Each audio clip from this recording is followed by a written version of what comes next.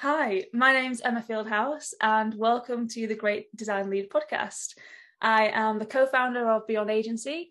We are a full-service digital marketing agency based in the UK, but we work with companies all across the globe through branding, websites, digital marketing. And right now, we are working on some really exciting projects in the crypto NFT metaverse space, and also on a number of internal projects that we're really excited to share with sort of the Webflow community and different online platforms. So yeah, I guess that's me in a nutshell. Perfect intro. Cool. We were chatting a little bit before how I was so nervous right before this, and I never really know where the nervousness comes from, but addressing it usually makes me calm down. Like even right before I joined the meeting, like my heart was pounding for some reason, Yeah, but I feel like I that's a feel the mutual same. feeling. Yeah, it definitely was. I was kind of like this morning, yeah, I was quite excited. I'm going to be on the podcast. It's really cool. And then literally about 10 minutes before I like clicked on the Zoom link, I think it set in that, oh my God, okay, I'm just going to get all these questions fired at me. And I'm not the sort of person who usually like talks a lot about myself and that kind of thing. So, but yeah, here goes. This is exciting.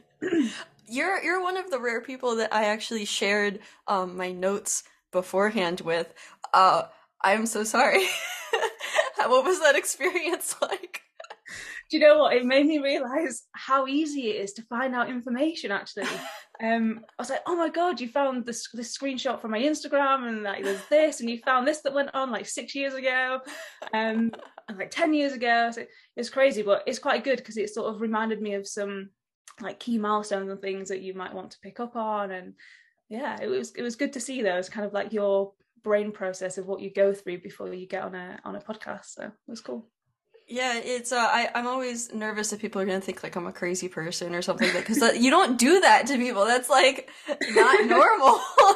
But I have to like in order to have all these like fun things to talk about and like understand who you are a little bit more. And when I did that, I saw that you have lived many different lives up to this point, and Yeah. like you speak French, and there's all of this going on.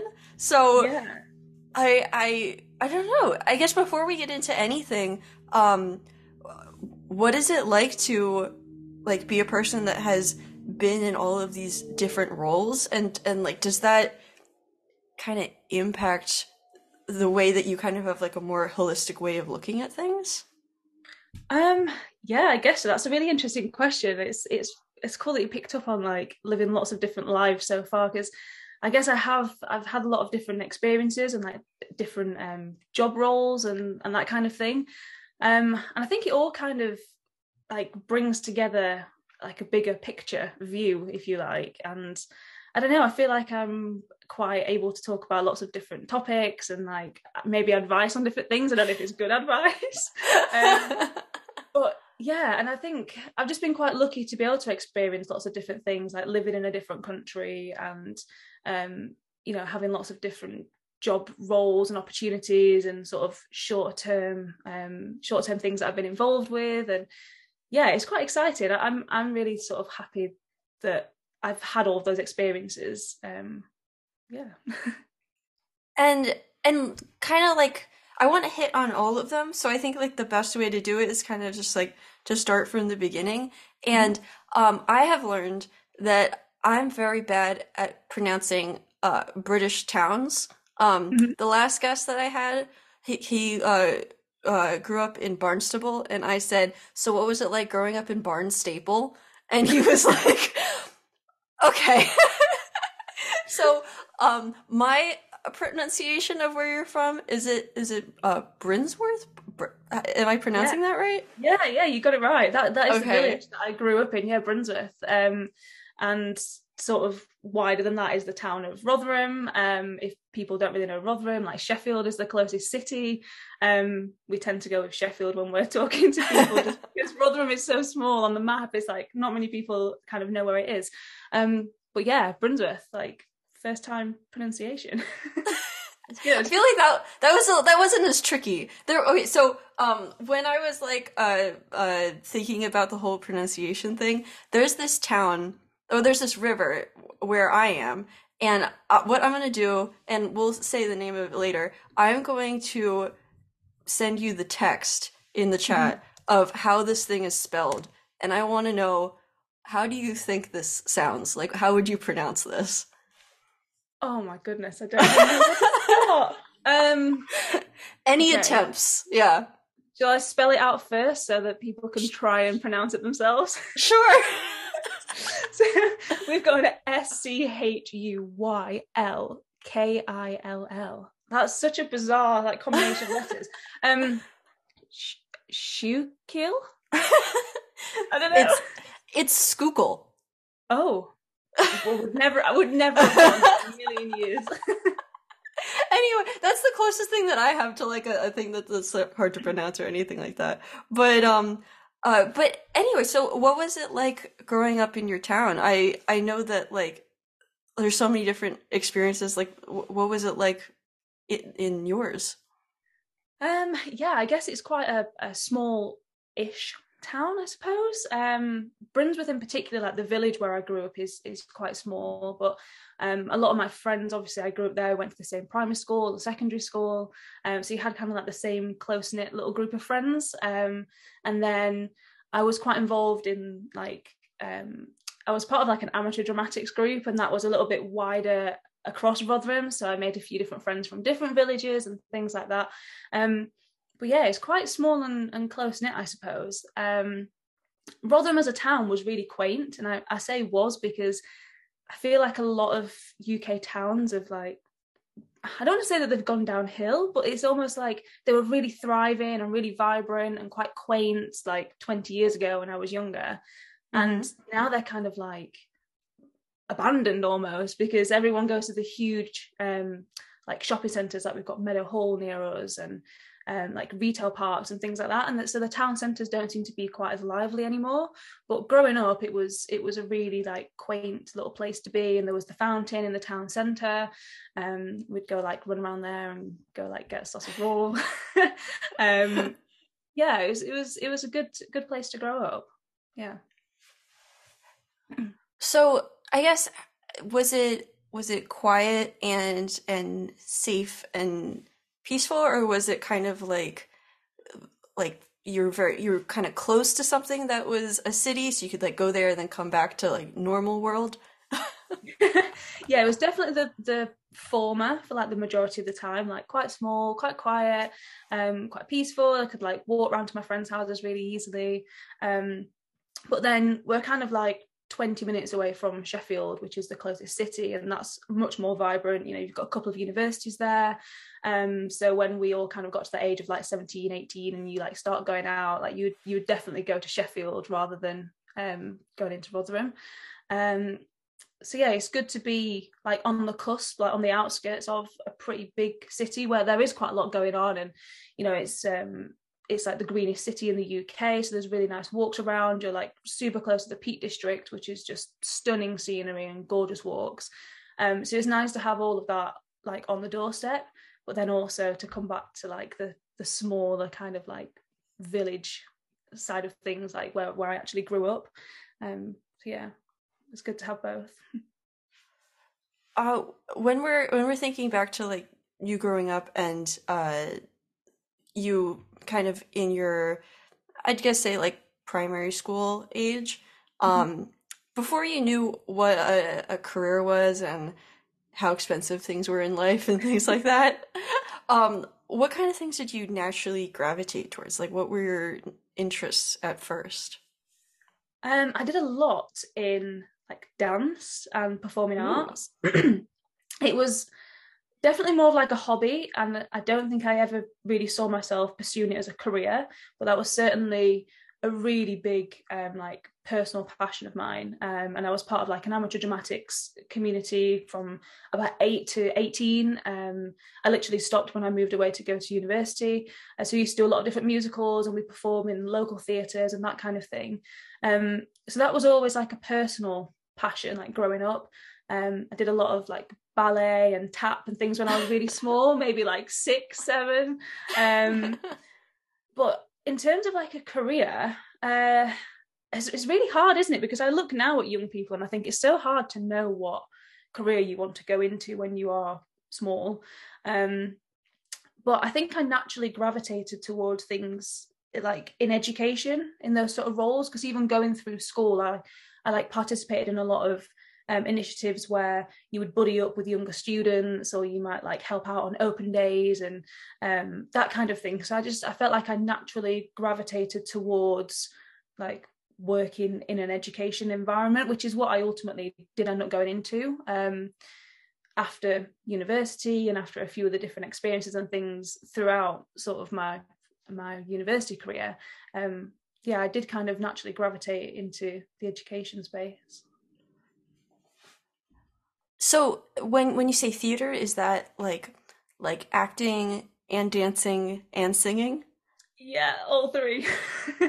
I was very much, I never really put myself forward as like a lead role. I think because it was something that I really enjoyed doing as like a passion and as a hobby. Um, I never put myself forward as like a leading lady sort of thing, but I just loved being part of that community and like the ensemble and the singing, dancing, acting kind of all coming together. And yeah, we did quite a lot of musicals, some that are like still currently in the West End. Like we performed Les Mis one year. That was one of the best ones I was part of. Oh wow. We got some of the rights to do some of the Disney productions. So yeah, I absolutely loved it, and it was definitely something that like it kind of put you in a different community, and like you made friends outside of who you were friends with at school, because it was like Rotherham wide, like borough wide, and just something totally different to kind of get lost in and just have fun, I suppose. Um, I remember doing theater when I was in like high school, which is I know there's different words for high school and college and stuff like that between your and my country, but like when I was like 16 to 18, and uh, I remember watching the people that were like the leads or the people that were like really, really good at singing or weren't scared when they went on stage, and I would kind of think like, you're just made of something else. Like what what is happening? Like how does this work? Like I don't know.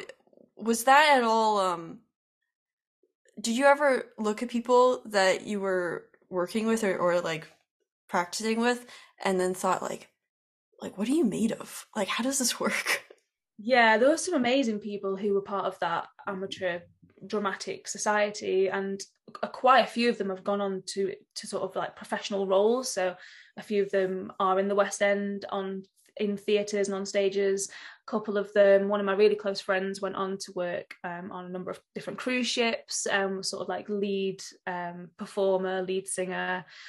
So yeah, there's some incredible talent. But I never kind of went for those like lead roles. I was very much like, I'll just be part of like the big group where you can kind of get lost in everything and just enjoy it without having that pressure, I suppose, because there's so much pressure as like a leading lady or a leading man. Like Yeah. kind of the whole show falls to you, doesn't it? Whereas I was very much, I just love being part of the community as a whole, and yeah, just enjoying it, I guess.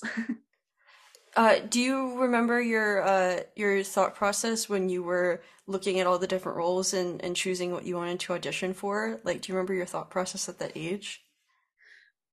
um Kind of, yeah. I mean, like I say, most of the time I didn't necessarily like, I probably went for audition for parts maybe like half a dozen times, and I did take on some like smaller roles, and I'd have like a few lines to say, or I'd have like part of a song to sing, That's or so scary.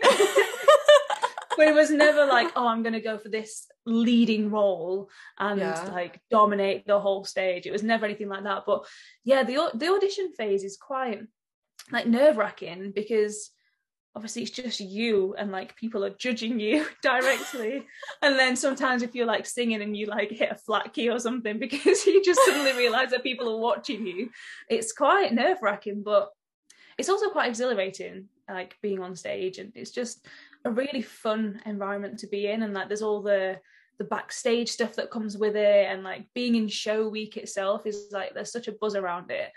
we all used to love it. We'd get like t-shirts printed for every show that we did, and so we'd all have the same t-shirts on backstage, and just little things like that. It was more for me like being part of a community and just being with other like-minded people, and yeah, just having fun, having a laugh. And it was like a couple of evenings a week, so it was something different, like to go from school to then go to rehearsals, and then there'd typically be like one day at a weekend where we'd have rehearsals as well for a few hours. And so it was just something really nice to do that kind of not like filled your time as such, but it was something different to like being at school and going home and doing your homework. Yeah. Yeah. The things I remember most from that time in my life is Tech Week, and the dinner after the last show. Were those the most like memorable parts to you too? Yeah, so there was always that day like before the show week where you have like the tech run and the costume run, and all the band comes in and everything like comes together, because prior to that you obviously have been rehearsing without costumes, without the full orchestra. And so that tech day when you're there and there's all the lighting and everything's like coming together, it's really exciting. I think there's just like a different buzz about it, and everyone's just so looking forward to that following week, and everyone knows that their family's there watching them. And yeah, it's a really, there's like such a buzz about that first like tech rehearsal, and then the whole of show week. And then like you say, at the end there was always that like after party where you'd basically book out like I don't know, like an all-you-can-eat Chinese restaurant or something, and there'd be like 100 of you there, and then one of the mums would like host a little after party, and you'd go back and like sort of carry on there and kind of celebrate like that the week's gone so well and that kind of thing. So yeah, that was a big part of my life when I was younger. It was a good 10 years or so that I was part of that. So there was a lot of shows and a lot of tech rehearsals and a lot of band calls and after show parties and things. Yeah. Wait, so was this, you said this wasn't connected to your school? No, it was like interesting. Yeah, it was outside of school. So it was more of it was in Rotherham, like the rehearsal place was in Rotherham in the town. So you had like, I say kids, like it was from 8 to 18. So I literally started and finished at kind of like the youngest and oldest age roughly, or maybe I was about 10, I forget. Maybe I started when I was about 10. But I was there for like a good number of years. And yeah, so there was like my school in Brinsworth where there was a few of us who went there, but then there were also other schools dotted all across Rotherham where other kids would go from.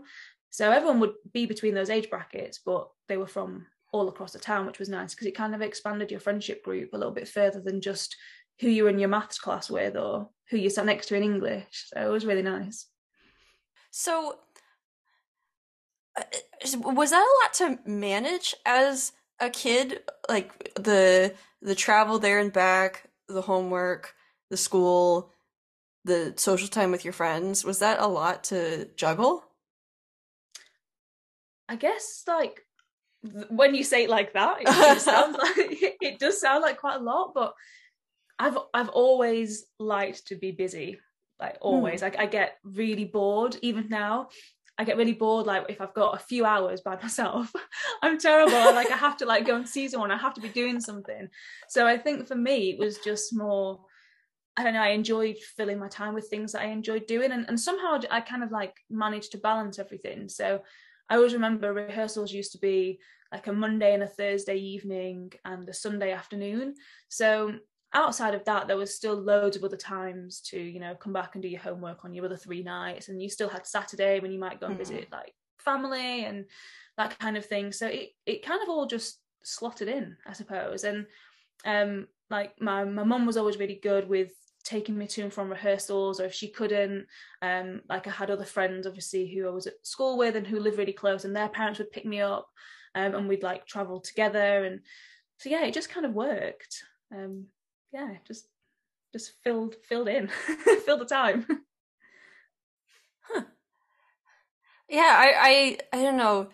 Sometimes I do that too, where I'll be like doing either work or like this other project that I'm working on, or this other project that I'm working on, and if I have an hour of doing nothing, sometimes I don't know what to do, And the other day, my boyfriend was like playing video games, and I just sat next to him, and he's like, "Hey, how are you doing?" And I said, "I am actively trying not to do work right now, but I don't know what else to do, so I'm just gonna sit next to you and just like do nothing." And he's just just watch the video game. and he's like, "Okay, do you need anything?" I'm like, "No, I'm just actively trying not to do anything." Sometimes it's important though, isn't it, to make yourself stop for a little while. I think we probably forget sometimes how important it is to do that. Um, but I'm like you, everything's just like a million miles an hour, and I always like to be doing something or seeing someone, or yeah, just always into something. Yeah. And on top of like the theater part and school, were you also into like community fundraising? Was that like a part of high school for you? Not of high school, but it was when I went to university. Okay. So in my second year at university, I got involved with it's called the RAG Society. Like most universities had one, like a raising and giving society, and they'd have loads of different projects going on all throughout the year, and you could kind of choose what to get involved in, however big or small the task was or the fundraising was, and so yeah, that became like a bigger part of when I was at university. I think I probably had the first year like just enjoying the year and going out and doing what everyone does in their first year of university, and then the second year kind of came back and was like, I want to like get stuck into something and have something to focus on and like a challenge. So me and my friend went to like I don't know, like an open evening or something where all the different societies have their little stalls out and that kind of thing. And we went to the RAG Society, and there was like, oh, you can do the Inca Trail in Peru, I think it is, or you could go and do like Kilimanjaro, the Summit Trek, and there was loads of different like challenges to get involved in, and each of them had like charities attached to them and fundraising amounts. And so me and my friend just decided we'd sign up for climbing Mount Kilimanjaro and raising about just under 3,000 each, I think it was, to go and do that. And we had about 8 or 9 months to do it, and we was like, okay, this sounds like a good challenge, let's Oh go. my gosh. So yeah, it was good. Was that your first taste of travel? um no, it wasn't. It's really interesting actually, because of all the places in the world like to go to twice, I've been to Zanzibar twice, which is a really like obscure place to go to. But one reason for that was after the Kilimanjaro climb, you could like personally opt to pay for like 5 days afterwards, and you could go to Zanzibar, and it would be like a little bit of paradise after this summit trek. So that was the second time that I went there. But the first time was in sixth form. I think sixth form is the equivalent of when you said high school, so like 16 to 18. Yeah. The first time I went there was I think I was like 17, and our sixth form had a connection with some primary schools in a village called Boisjou, and we went and we taught English, maths and science over there. And it was, I think previously it had run as like an exchange, but for my year group, it was the year where we went from the UK over to Zanzibar and we taught there. So that was probably like the first taster of like a real kind of different travel experience. I'd always been lucky enough to kind of go on family holidays and things growing up, but for somewhere super different, Zanzibar in sixth form was definitely like the biggest like culture shock and the biggest like different place I'd ever been to, for sure. What were some of the culture shocks that you had to manage? Yeah, so the main thing was like we were living without electricity or running water for the whole time we were there. Wow. Minus like the last few days where we, again, like at the end, I feel like it's a running thing of whenever you do something like that, the last couple of days you can like, you have the option to stay somewhere a little bit nicer to like finish the trip off. So like the last few days we did stay somewhere a little bit nicer, and we did have like little bungalows like near the beach for like the last three or 4 days. But for the first 2 weeks of it, yeah, it was like there was no running water, so if you used the toilet that was in your room, you'd have to go and like get a bucket of water from the rainwater tank outside and then like go like flush the toilet yourself. There was no electricity, so you just had like a little candle in the room, and then obviously you were in your bed with like the big mosquito nets all around you and that kind of thing. And it was just completely different to anything I'd ever experienced before. But I absolutely loved it. It was amazing, like just so different. And then going into the schools, and the children like not having like tables and chairs like we are used to. They'd like sit on the concrete floor, or they'd just be like benches, and they'd still have chalkboards, whereas we had the privilege of like your interactive whiteboards and things like that. So it was just so different to go into schools and see what the children had access to, and then to go back and stay in like a hotel, in air quotes, with no water or electricity. But it was one of the most amazing experiences I've ever had. Yeah, it was just totally different from anything else that I would have done. Yeah. Was the Emma before that trip and the Emma after that trip, were those two different people? Yeah, I guess so, a little bit. I remember coming home and thinking, like, I really want to be a little bit more conscious of like water waste and things like that, and like turning off lights in rooms when you're not using them, and just being a little bit more conscious of like what we've been lucky enough to grow up with. But then I also think on the flip side of that, it's quite easy to settle back into what you are used to. Yeah. So to like make a meaningful change, I think is really difficult. But I definitely remember coming back and thinking, God, I'm actually so lucky to have like a warm shower in my house, like next to my bedroom. Well, yeah. There probably was a little shift in kind of how I went about like small behaviors and things like that. Yeah. That reminds me of a story that I heard one time where this guy, he went on this outdoor adventure for like a couple weeks, and he said that him before the trip, he was like in this restaurant, and they didn't have one of the things on the menu that he really wanted, and he was like kind of in a bad mood about it. And he said after the trip, he said the shower that he took was the most luxurious shower he had ever had in his life. And he went to this restaurant, and anything that was made for him was like the most delicious thing in the world.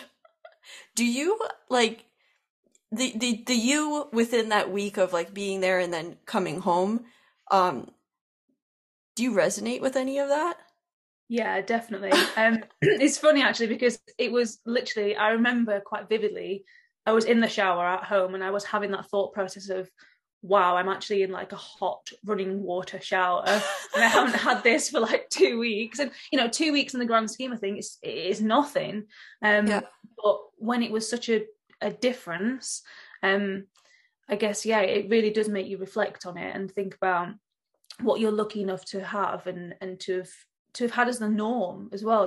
For the children that were there in the town of Boiju and across Zanzibar as a whole island, I guess their norm is what we experienced, and which was quite a big culture shock for us. And then for me to come back and see what my norm was, and there to be such a difference, I definitely remember feeling that we should feel quite lucky and privileged to have grown up with that, and to be in a country where the norm is to have hot running water and to have electricity and that kind of thing. So yeah, I definitely resonate with that story. Yeah. Do you ever think about the people that you interacted with? Yes, there was for a while afterwards. So with us going when we were in sixth form, we obviously had to have like teachers with us as well, because we were all like 18 and under. And a lot of the teachers that had gone, they'd gone there previously, so they kind of knew the other teachers in the school that we'd got a partnership with and that kind of thing.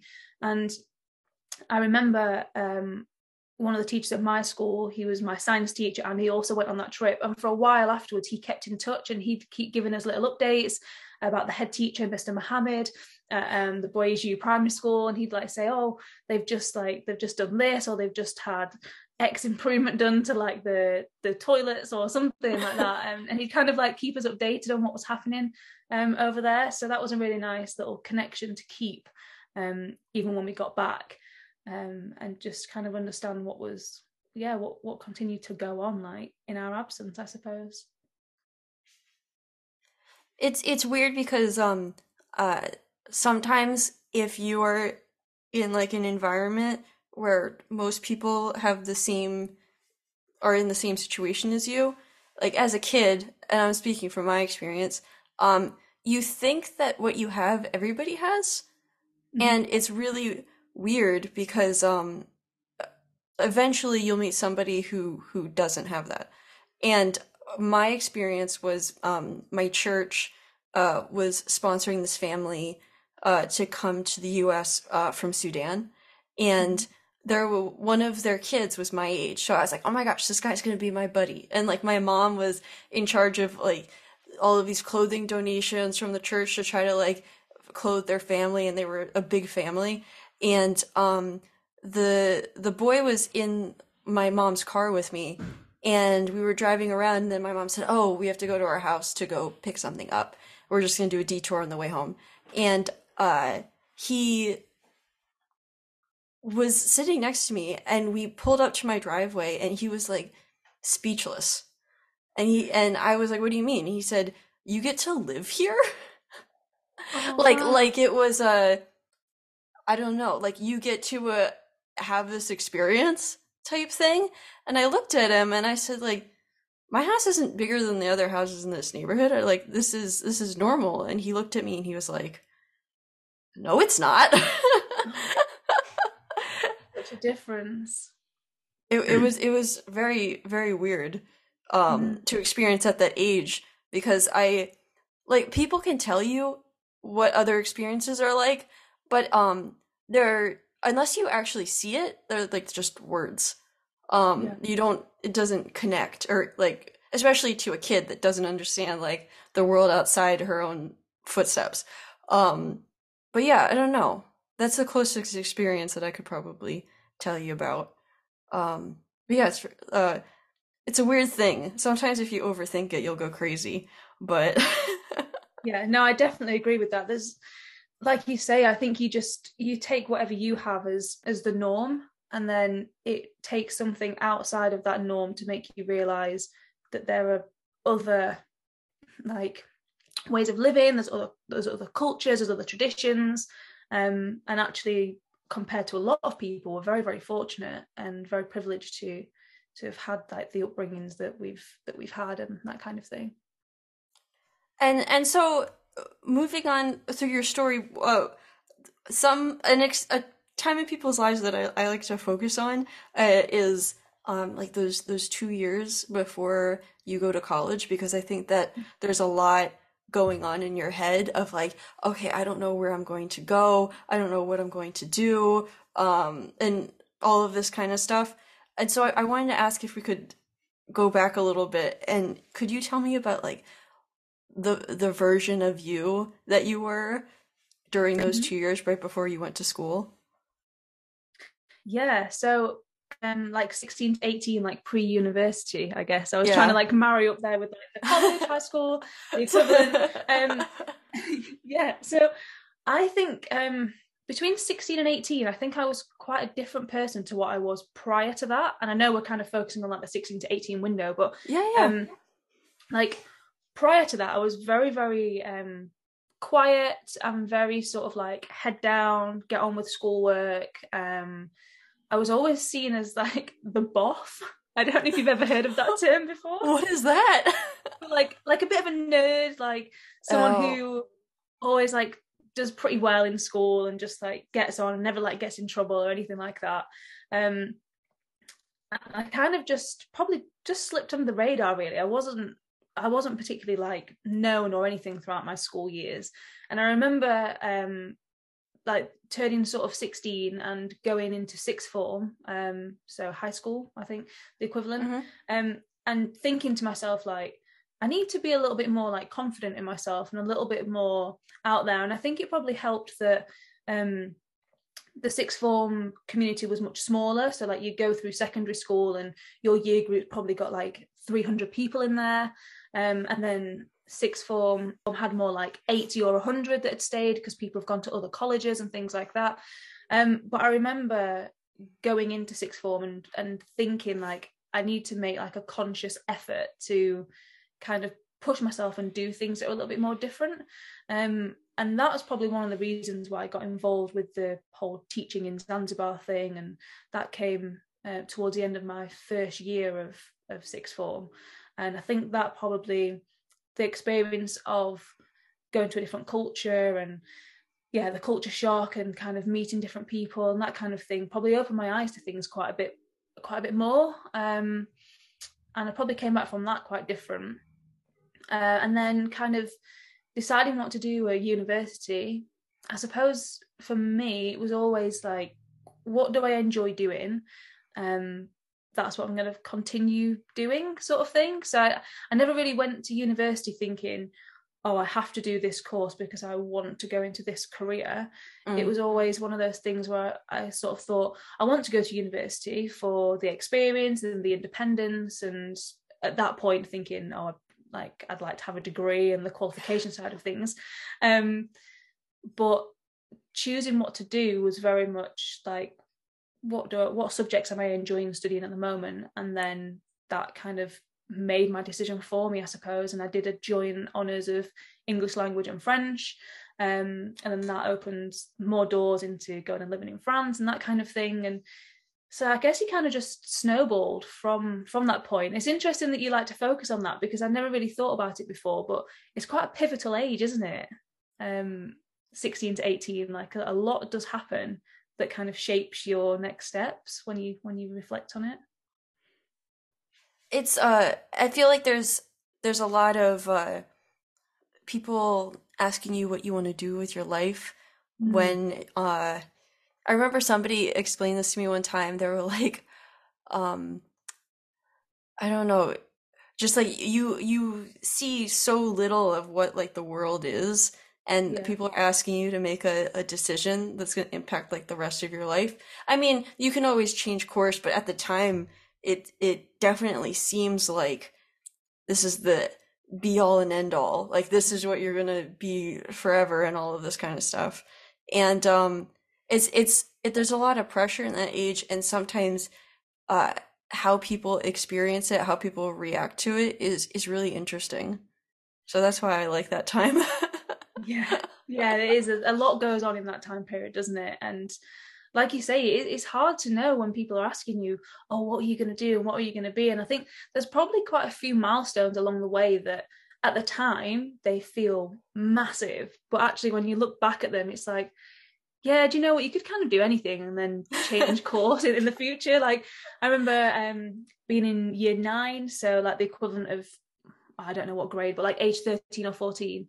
And you had to make your like subject choices for what you wanted to do your GCSEs in. So that moment there was like, oh my God, what do I want to do my GCSEs in? Because then that's going to affect the next step of like my A levels. And then what do I do in my A levels? Because then that's going to shape what I can do at university. And it's like, there were so many different milestones. And actually, I think when you get to sort of our age now and you reflect on it, you probably could have done anything. And as long as you're progressing like personally and developing those more transferable skills, I think that is actually more important than what subject or what career are you like setting yourself on.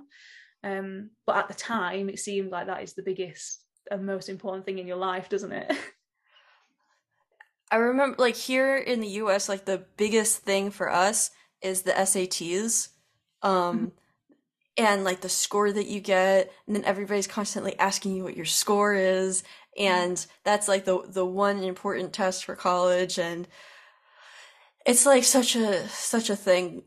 But I think I have an idea in my head of like what I would say to a kid that's going. So if there was a kid listening to this that was like, that's exactly where I am right now, and it sucks and I feel so overwhelmed.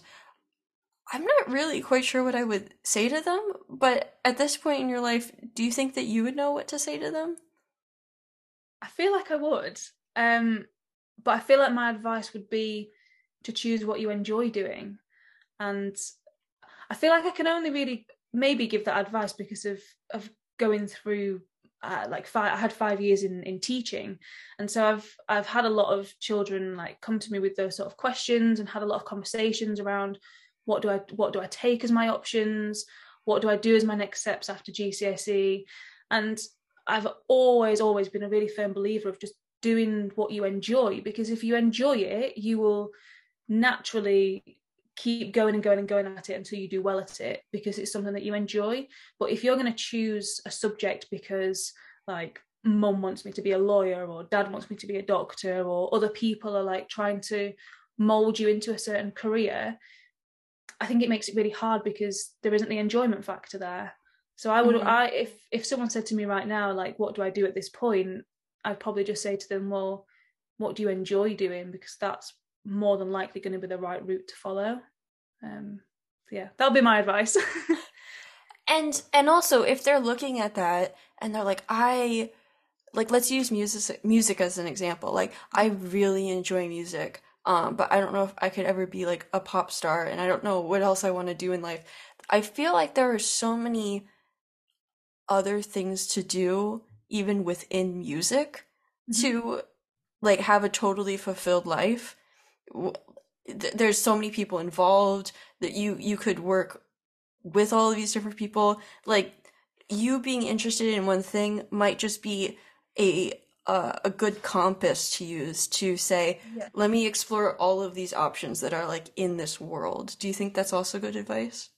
Yeah, definitely. I think sometimes just taking one step can then open up a lot of different sort of pathways, if you like, because it might be that, like you say, you've got a real passion for music. You could say to someone, well, start learning a certain instrument, or set yourself the challenge to write a song, or start a YouTube channel and give yourself the challenge of like posting 5 videos or something of yourself singing. And then just taking that first step then might open up some other doors that you've not actually thought about yet.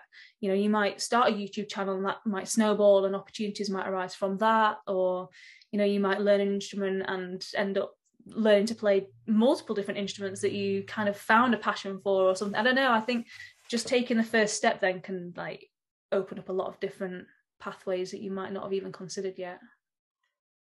When you made that comment about like uh, uh kids saying like, "Oh, my mom wants me to be this, my dad wants me to be this." Did you ever, were you ever on the receiving end of somebody telling you that, like a student? And was that like a tough situation to try to respond to? Yeah.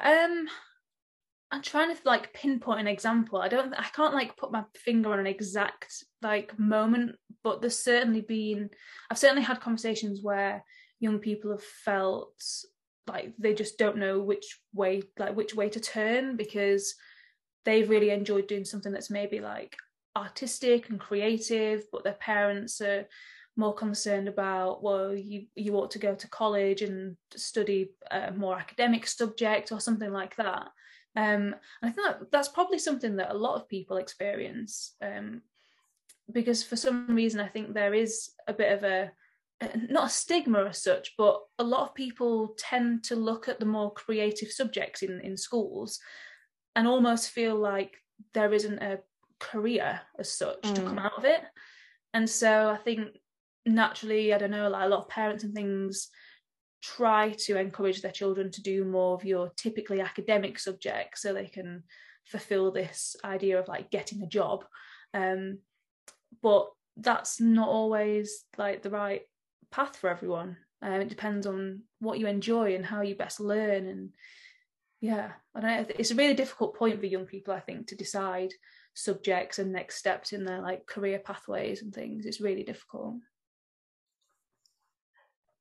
Yeah, I think also like another thing when it comes to all of that is um a lot of parents they look at certain careers as safe and certain Mm-hmm. careers as my kid is not going to be safe, and one day I'm not going to be able to provide for them, and they're not going to be able to provide for themselves. So I think that there's an element of fear when it comes to that. But I also think that the world has changed so much that there are so many careers that these parents like don't even know are options and might even make like dwarf the income of these safe things that they have in their mind. So I don't know. I think it's a little bit of like not really knowing the full gamut of options that are Yeah, out and there. I definitely agree with that because you you think back like 100 years ago, for example, and like 1920s, 1930s, I don't know, like our grandparents and great grandparents, they could probably say with like 80% certainty that their son or daughter was going to go into X career because it was just the norm. And like generation after generation, you'd follow in the footsteps, and your son, you'd want them to become like a factory foreman, and that was like the go-to, and like working your way up in those sort of industries that had been around for so many years.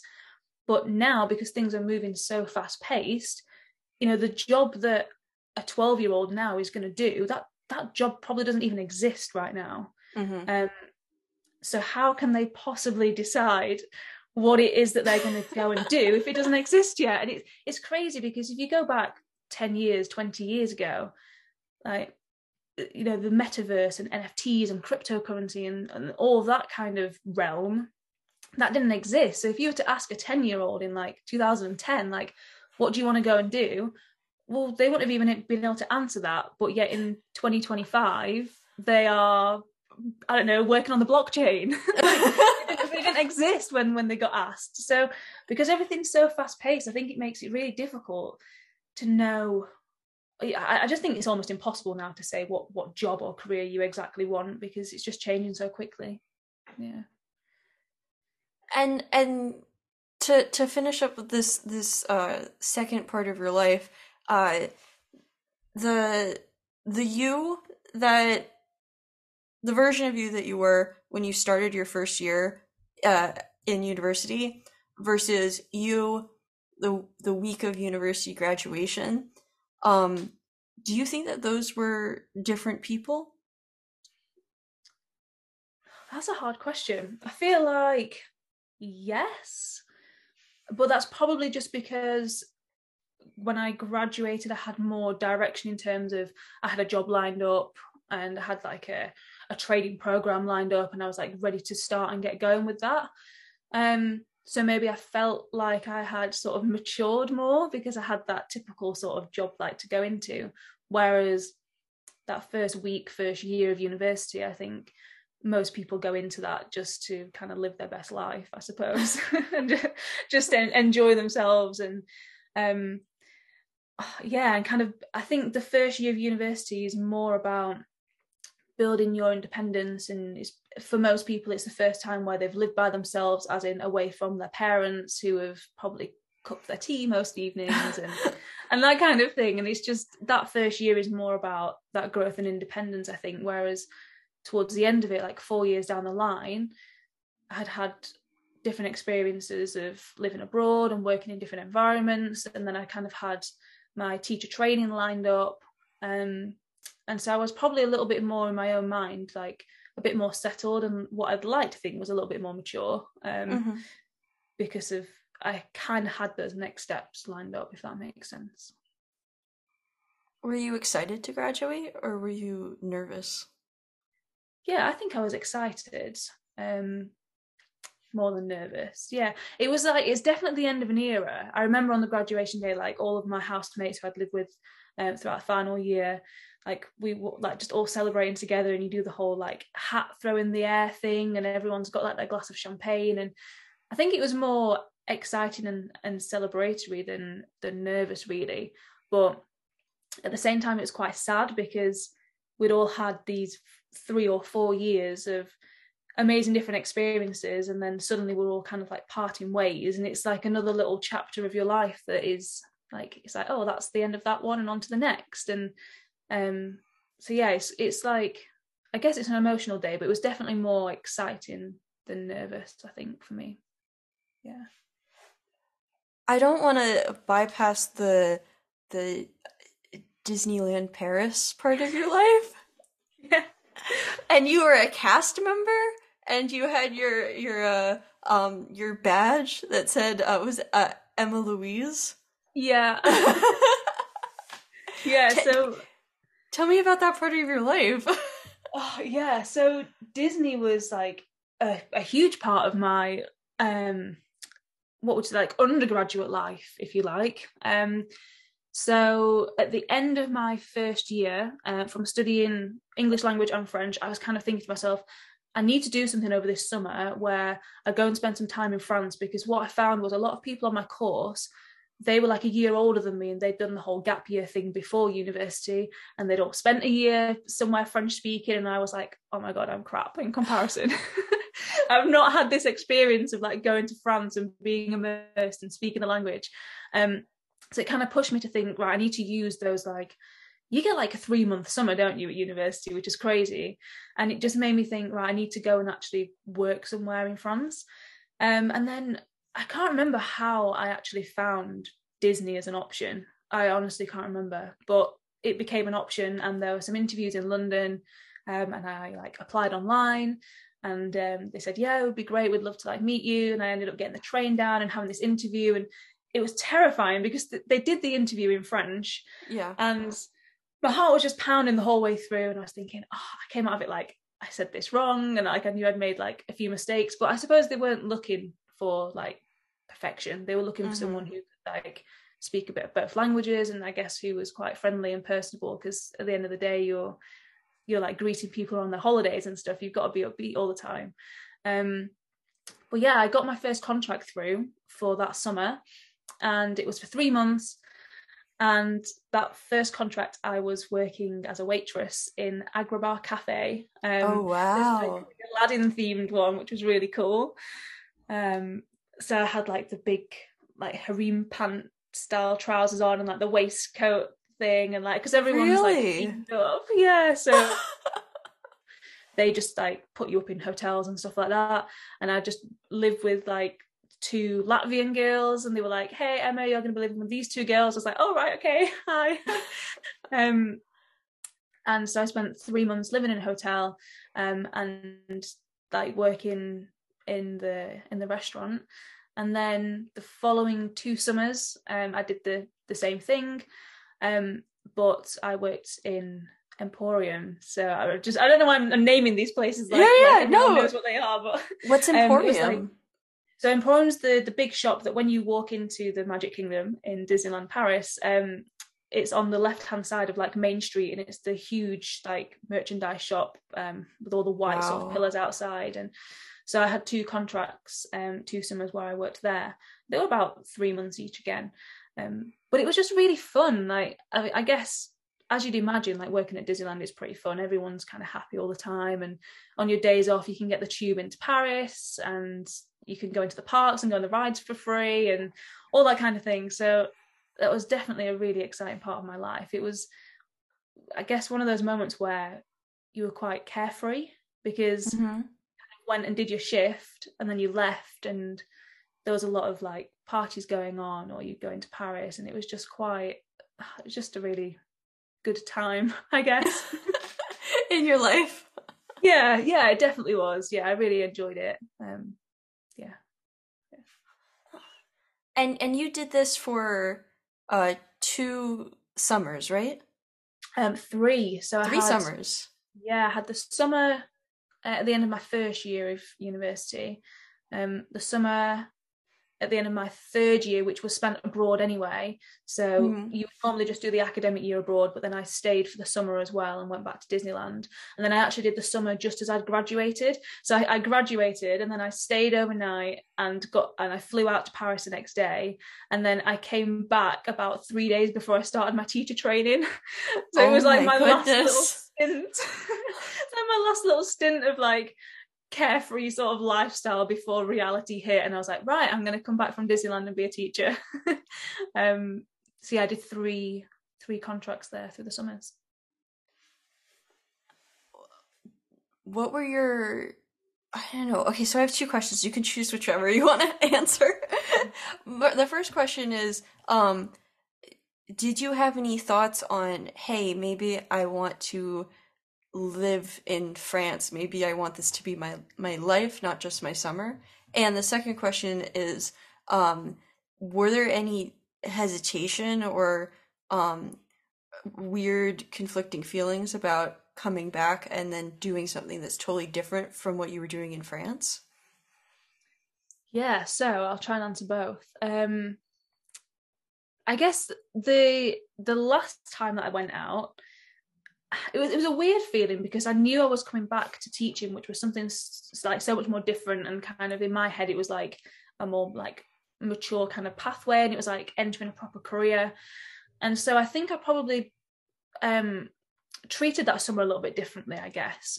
And I remember sometimes feeling almost like I was too old to be there. And that might sound really silly, but because a lot of people who go for those seasonal contracts are like undergraduates or they're doing a gap year, you tend to find that a lot of the seasonal staff are like between 18 and 21. And I wasn't really far outside that. I was only 22, but I don't know, I just in my own head, maybe it's because I was coming back and knowing that I was going into my teacher training, I almost felt, oh yeah, I feel a little bit old for like all the partying. Even though I wasn't at all.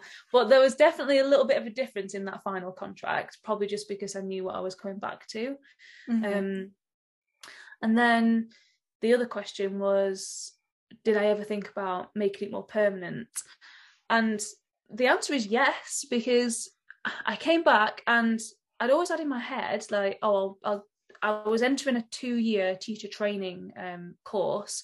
So you start and you're like completely unqualified, but you have a mentor and you teach a few lessons and you kind of have that guidance over those 2 years, and then you get assessed and you've put together this big portfolio and all that kind of thing, and you get your like accreditation. And so I always thought, I'll do that for 2 years. I'd like move back home and like save up some money, and then I would go and work abroad. Mm-hmm. Whether that was France or somewhere else, I just kind of always had in my head that that would happen. Um, but then I don't know, things kind of like change and alter the course and direction, and I never ended up doing that. But I did still like travel a lot. Like every school holiday that I had, I Yeah. would go on a different holiday and explore a different country. But yeah, I never actually ended up moving anywhere permanently, which is interesting. It's funny how I have this phrase, I don't know where it came from, but I say it often. It's if I got everything that I wanted exactly when I wanted it, I wouldn't be who I am now, and I honestly don't know if I would be that much happier. Mm. Do you ever when you think about this like thought you had of what you thought that might happen versus like the way reality panned out, do you have any relation to that thought? Yeah, I definitely agree, because I think had I stuck to that and I'd gone and I was teaching abroad or something, I definitely wouldn't be sat here right now. We wouldn't be having this conversation. Beyond agency wouldn't exist. Like, you know, there's so many other things that have happened because I didn't make the move to go abroad. I met Chris in that time. And we both spoke about going and living abroad together and maybe doing a year abroad somewhere. But then again, like paths kind of changed, and I don't know, we've ended up kind of staying UK based, but still trying to travel quite a lot. Not recently because of the whole COVID thing that's hit everybody, but Mm-hmm. prior to that, we'd still travel a lot. But we just never made that permanent move anywhere. But yeah, I certainly agree. Like if everything had happened how you kind of planned it to, like we certainly wouldn't be where we're at now, and that's for sure. Yeah. My favorite travel photo that I found was you and Chris with like hiking gear on and taking a photo in this like hotel mirror, and both of you were sad that you were leaving. Oh yes, I know the exact one you mean. We were so sad to leave there. So that hotel was Marina Bay Sands in Singapore, And I Wow. don't know if you've seen a picture of it before. It's quite an iconic building. It's got like 3 pillars to it, and then it's almost got like what looks like a cruise ship across the top. And Wow. it's got like the infinity pool and stuff on the rooftop, like 50 stories high or something. And basically that summer we'd gone traveling for the whole of my 6 week holiday, and we went around Thailand, Malaysia, and Singapore, and we'd done the whole trip like relatively cheaply. But then when we were in Singapore, we were like, right, we're going to do one night in this Marina Bay Sands hotel, and to us it felt like extortionate. The one night was like £300 or something for the hotel, which you can obviously spend in London or a lot of like capital cities, but it felt super expensive because we'd previously been doing like a whole week for that in Thailand, or maybe Wow. even longer. So to splash out like that was crazy, but it was the most insane hotel I've ever stayed in. Like, you walk in to the room, and like the curtains were like automatic, and the shutters were automatic, and the decor was just stunning. And then there was the rooftop infinity pool that looked over the whole of the marina in Singapore. So yeah, that My was why we had this. God. We just stayed one night and then left, and we were like, oh, I wish we could have done this for longer. But yeah, that's where the photo's from. That's such a weird experience. It's it's so special. Yeah, it was like our treat night, I suppose. And like, we ate in the hotel restaurant that was there, and it felt like it was extortionate in comparison to the rest of the trip, but it was like such a treat. And it was towards the end of the trip as well. It was about 3 days before we flew back home, so it was such a nice way to like end the whole 6 week stint. But yeah, it was a really, really cool hotel. I'd definitely go back there. Yeah, definitely recommend. I think at this part in your story, I'd like to know where Chris comes into the story, and if somebody's listening, they might not know even who Chris is. Yes, yeah. I know I've not mentioned him yet. We're like an hour in, and he's come up. And I know you're speaking to Chris soon as well, so I'm careful like not to cross over too much with what he might be talking to you about, Oh, because it's totally fine. so Chris is he's the other co-founder of Beyond Agency, but also my partner, so business partner and life partner, I guess. So Chris came into my life in 2016. And at that point, I was going through my teacher training. Chris was working at a brand agency, and we met online. We were a little online dating success story. So yeah, we met online in I don't even know, like June of 2016, and then we kind of like went on the first few dates in July. And then August, we had like this whole month gap of not seeing each other because I'd planned a travel trip of like 4 weeks around Europe with a friend Oh, before wow. I'd even like met Chris. So I'd had this trip planned, and we were like, oh, okay, so we've like just started something, but there's this whole month now, and we're not really going to speak, but we still like kept in touch and message like whenever I had Wi-Fi and things like that. And then came back, and yeah, I think so like September 2016 was really sort of when we like became a couple, I suppose. And then sort of a year later, we bought our home together and moved in Oh, together. wow. And then during that first year of living together was where the first kind of conversations about Beyond started happening, and sort of planning ahead for that, I suppose, and how it might all pan out. And it was Chris that kind of led that, I suppose, because so he's always been very like entrepreneurial, like minded and business minded, and he'd previously worked in a lot of different creative roles as graphic designer, as a brand, as head of design, those kind of things. And he'd always wanted to kind of go separate and make a focus on web and web design. So over that sort of year of like 2018, the plan was like put in motion of Chris gradually becoming like part-time at where he was working, and then he eventually like handed his notice in. And then 2019, like Beyond kind of was created, and it was Chris. And then over that year, the plan was for me to kind of phase out of my role, because he was doing all the web design and build in Webflow. It obviously allowed him to do like the whole process.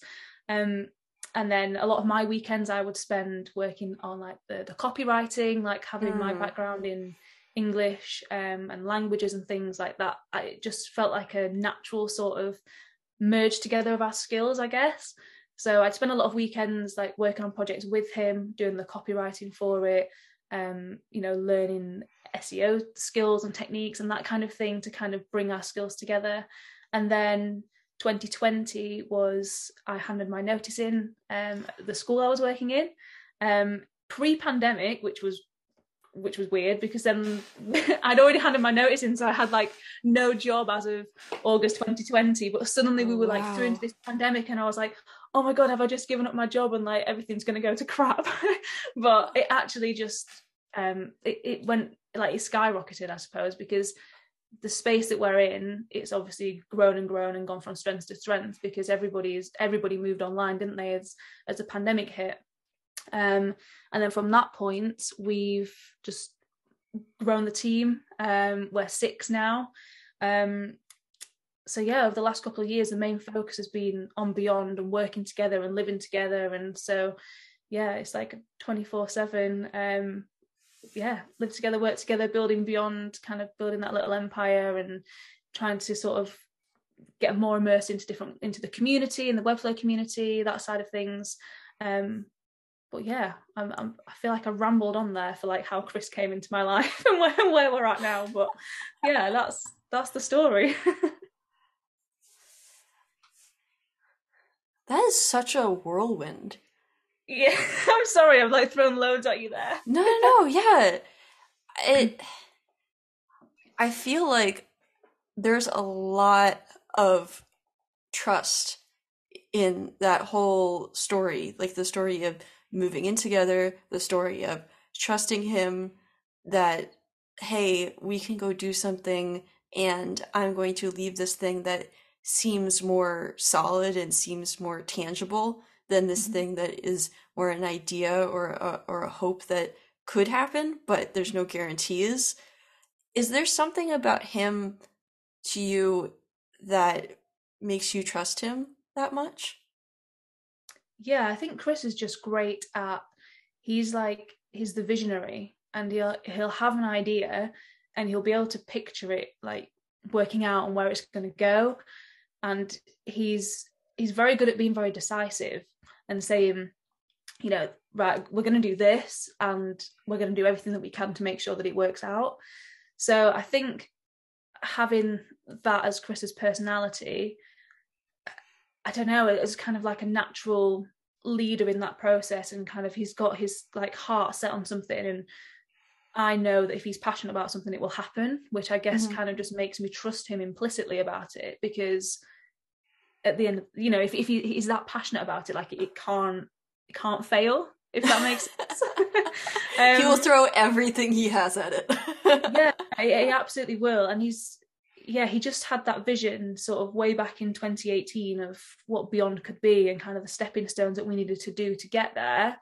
And it's worked, we've done that together. Chris was kind of by himself for that first sort of year, and then I kind of came on board for a year or so, and then we've kind of built out the team over the last year. And it's like all those little stepping stones right from the start. Chris was really good at seeing that and being able to visualize it. So yeah, he's definitely like the visionary one. And yeah, when he's got his heart set on it, that's it will happen. I was thinking a lot about talking to you today because it's such a unique thing for me to talk to you for 2 hours. And this episode won't be out by the time Chris and I talk, so he won't hear it yet. So I think something that's kind of cool that I wanted to ask you is, knowing him, how do you think he would describe you? Oh, that's so hard. I think he would say, so one of his favorite words would be bubbly. Bubbly. And I think by that, I guess the reason we're quite a good pair is because I mean, I say extrovert. I'm not an extrovert in that I go out and I like to be the center of attention, by no means. But in the pair that we are, I'm more of the extroverted side and he's more of the introverted side. So I think Chris would say that I'm more of the like friendly, sort of approachable, like open to like easy conversation and that kind of thing. Maybe. I'll have to see. I'll have to ask him. I'd be interested. It's like that Mr. and Mrs. show, and it's like, are they going to say this thing? But yeah, I think he'd say quite bubbly, friendly, like approachable. I hope kind. Yeah, I think that's what he'd say about me. We'll see. I suppose time will tell. I remember that question idea came from an interview that I had one time, and that somebody was interviewing me for a job, and it was really funny because it was like a really long interview, and she said, "I want to get to know you for real," and I said, "Okay," and she said, "Who knows you? Who knows you best?" And I said, "Well, probably my boyfriend," and she said, "Okay, well, how would he describe you?" And it was really funny because and she said, and like, tell me honestly. And I said, the first thing he'd probably say is worries a lot.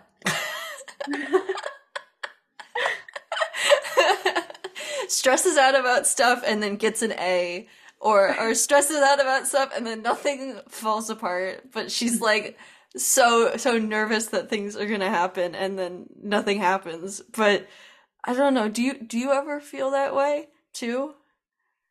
um, a little, although I kind of try not to get myself too stressed about things. I was a little Yeah. nervous, obviously, like coming on and speaking with you today, and it's like it's the first time I've like been on a podcast and that kind of thing. But in general, I'm quite like I don't like to let things like stress me out too much. So I just think Hmm. I'm gonna take it as it comes, and we'll find a solution to it.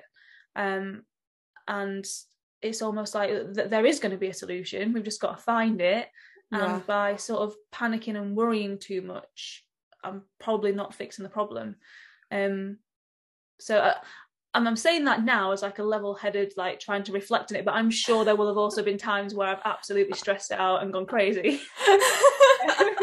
But in general, I try to keep quite calm and steady and just like deal with it like head on, I suppose, and just try to solve the situation. I guess. That's the correct way of doing But it. I I'm mean, sure it doesn't always work out like that. I'm pretty certain if you ask Chris this question, I'm sure he'll be able to pick up some point where I've gone absolutely crazy and stressed out. Totally. I'm sure he will. um, I are you comfortable with me asking you questions about like relationship, or is that a little too far? No, go for it. Go for it. Dig in. And if it's too much, you just let me know. Okay. So I was really excited to talk to you because you have a relationship in which, uh, from the outside, it seems like there's a lot of trust. There's a lot of sharing your life, working together, and things like that. And it seems like a very committed relationship. Hmm. And I've experienced a lot of I don't know how to say this, like weird pushback to that. I don't know if it's cultural, I don't know what it is, but um, a lot of people and more women than men have come up to me and like seen that I was in a committed relationship that was going well for a couple of years and tell me that like how do I say this the right way? They would come up to me and tell me that I hadn't seen enough people yet, that I didn't know, I was too young to commit to anybody, that I didn't know what I was doing, all of this kind of stuff. And then it was very strange because I was like, well, what if I know that I'm happy? What if I know that this is the person I want to be with? But it was like an overwhelming thing from American women coming up to me saying like, you don't know how to make your own decisions when it comes to this. Have you ever gotten that? Um, not like that, I don't think. I think mainly people probably look at me and Chris and think, God, how do you live together and work together and do everything together? Because we work like, well, because we're a remote agency, we work from home and obviously Yeah. live at home. So I think for the most part, people probably look at the relationship from that side and think, God, how do you basically live inside each other's pockets, I suppose. But in terms of sort of saying, oh, you've not like experienced other relationships or anything like that, I've not really had that. But I met Chris when I was 23, maybe just turned 24. Mm-hmm. Um, yeah, around that. We've been together for like 5.5 years now. So 23. Yeah, I'm trying to do the maths. No, not my forte, clearly. But at that point, I think I don't know. Nobody really said to me like, "Oh, are you ready for this like serious committed relationship?" Because I guess that's kind of what I at that age. I wanted a more longer term serious relationship because I'd not really had that. So Chris was Mm-hmm. very much like my first real sort of serious relationship actually, and that's probably just because of the nature of like I moved around a lot with my year abroad at university, and then university in itself, like I don't know, I just didn't treat that as a relationship time period of my life. Um, but I think I probably came out, and then at that age of sort of 23, 24, I felt ready to think, actually, I would quite like to be in a more serious relationship at this point in my life. And so everyone around me kind of knew that. So there wasn't ever really any pushback. Mm-hmm. Like you say you've experienced, which kind of shocks me actually, that people kind of have that those ideas that you can't make your own decisions or you need to have experienced other relationships. Like that shocks me that people would say that to you. I think it's unfair because it's everyone's own decision, like who they're in a relationship with and that kind of thing, and at what point that comes. I don't think anybody can really judge if someone else is ready for that or not. So that shocks me quite a bit that you've experienced that. But yeah, I guess luckily I haven't, which is good, I suppose. I don't know. It was just like it does mess with your head though, when people tell you that kind of stuff, because you start thinking like, am I not like can I not take care of myself? Can I not do all of these things? And it's it's it's really weird. And so sometimes when I see people like you, uh, it's it's nice because I'm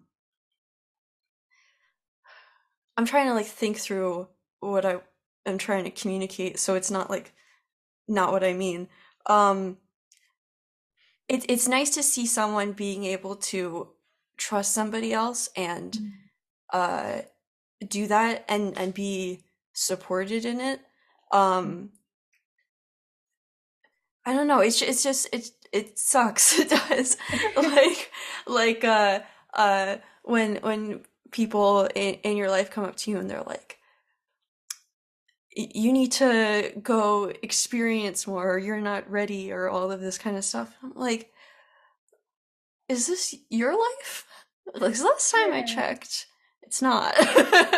Yeah, that seems really unfair of them to say that. And personally, I feel like it's not really their place to criticize your relationship, because if you're happy, then that's the main thing. I don't think anybody else can judge that from the outside. I think that's Yeah. really, yeah, it's really harsh. Yeah. But but moving forward, like I saw this picture of you that I thought was really interesting. It was a picture of you with your badge, or your teacher's badge on your first day, and you on your last day. Mm.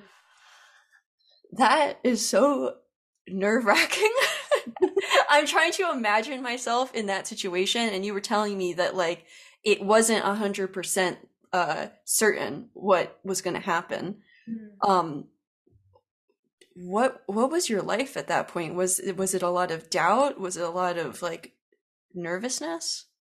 Um, I think excitement, because so the way it came about was so Chris had left his role sort of 2019, set up Beyond, had been doing things by himself with me kind of at the weekends for quite a while, and it got to that point where I kind of joined him on seeing that vision for the future, and kind of seeing where, right, okay, where this can go, and this is really exciting.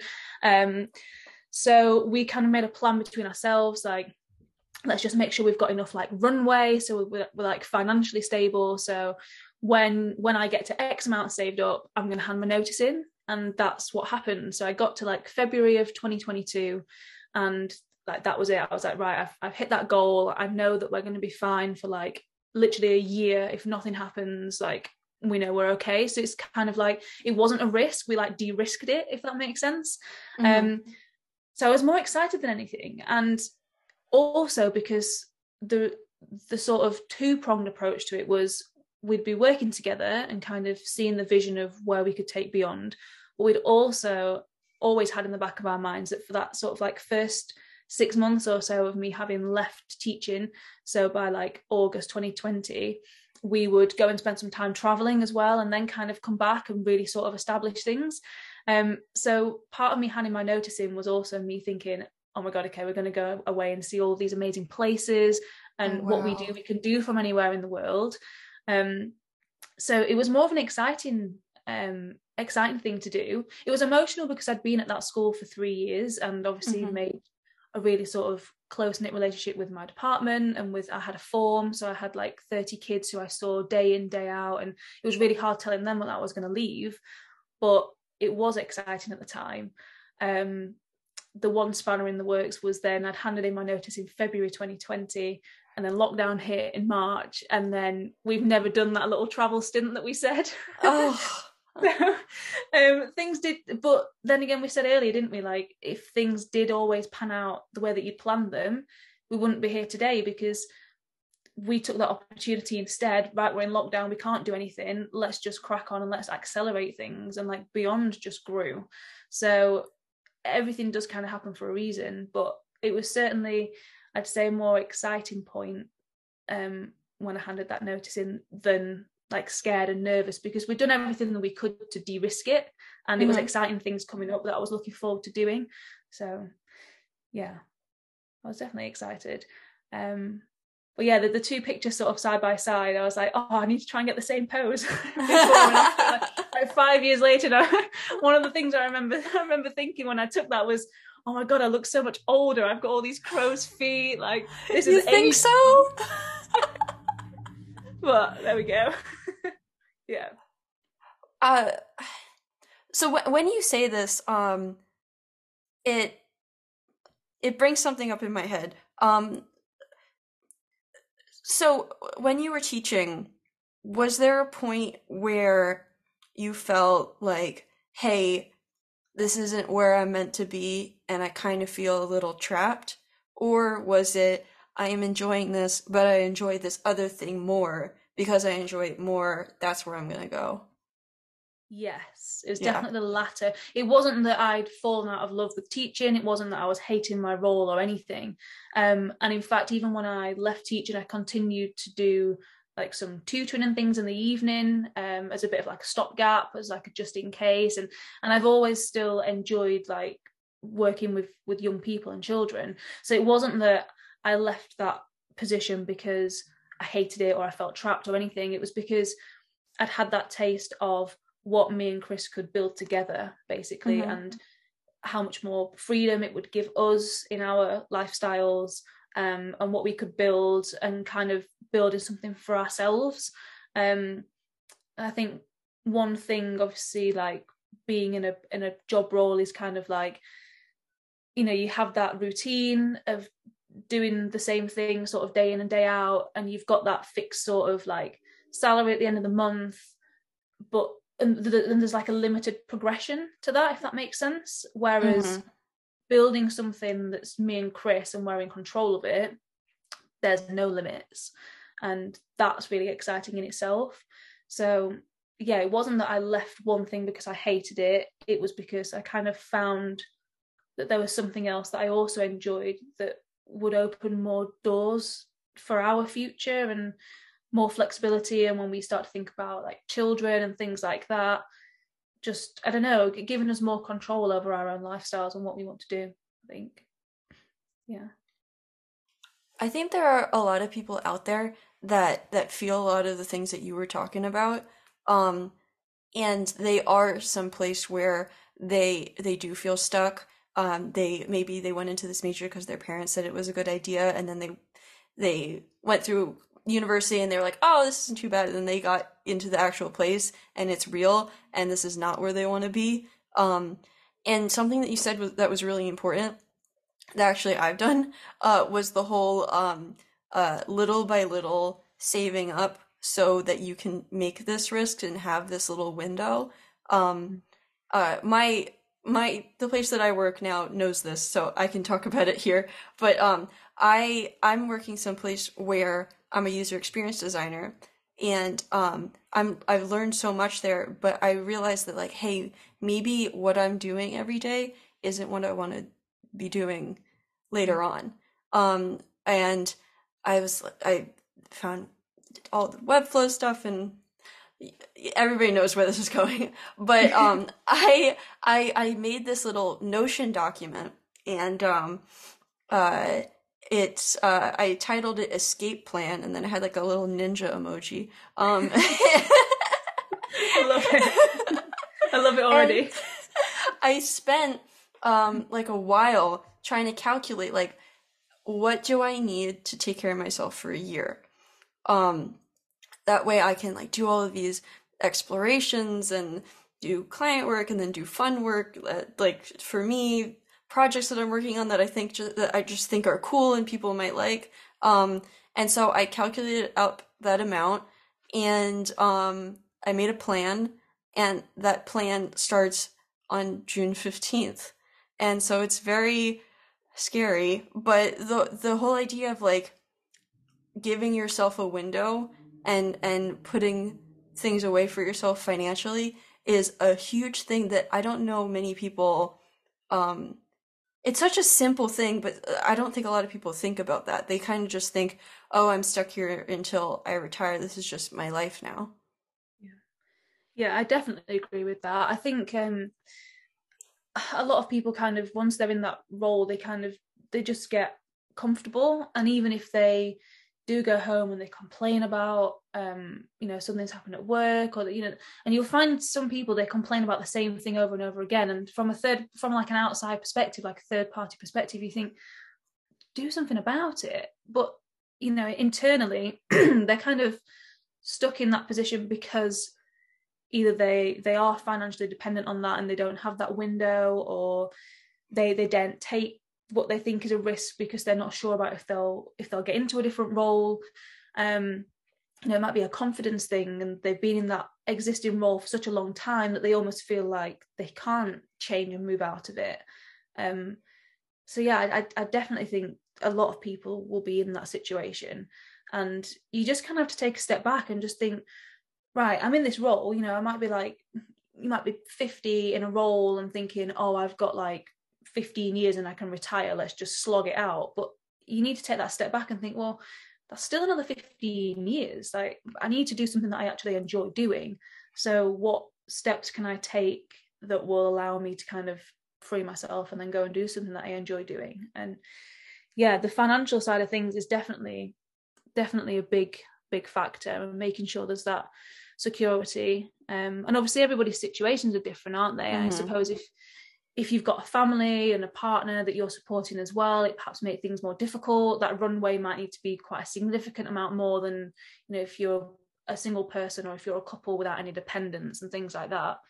But yeah, I think it's so important to prepare financially, to kind of de-risk that. And like I say, when we went into things and I'd handed my notice in, we knew, like, if we didn't get any work in, if no jobs or projects or anything came in for a year, then we'd be fine. But yeah, you just kind of have to set yourself up for that. Set yourself up for that like worst case scenario to make sure you're covered, I suppose. Yeah.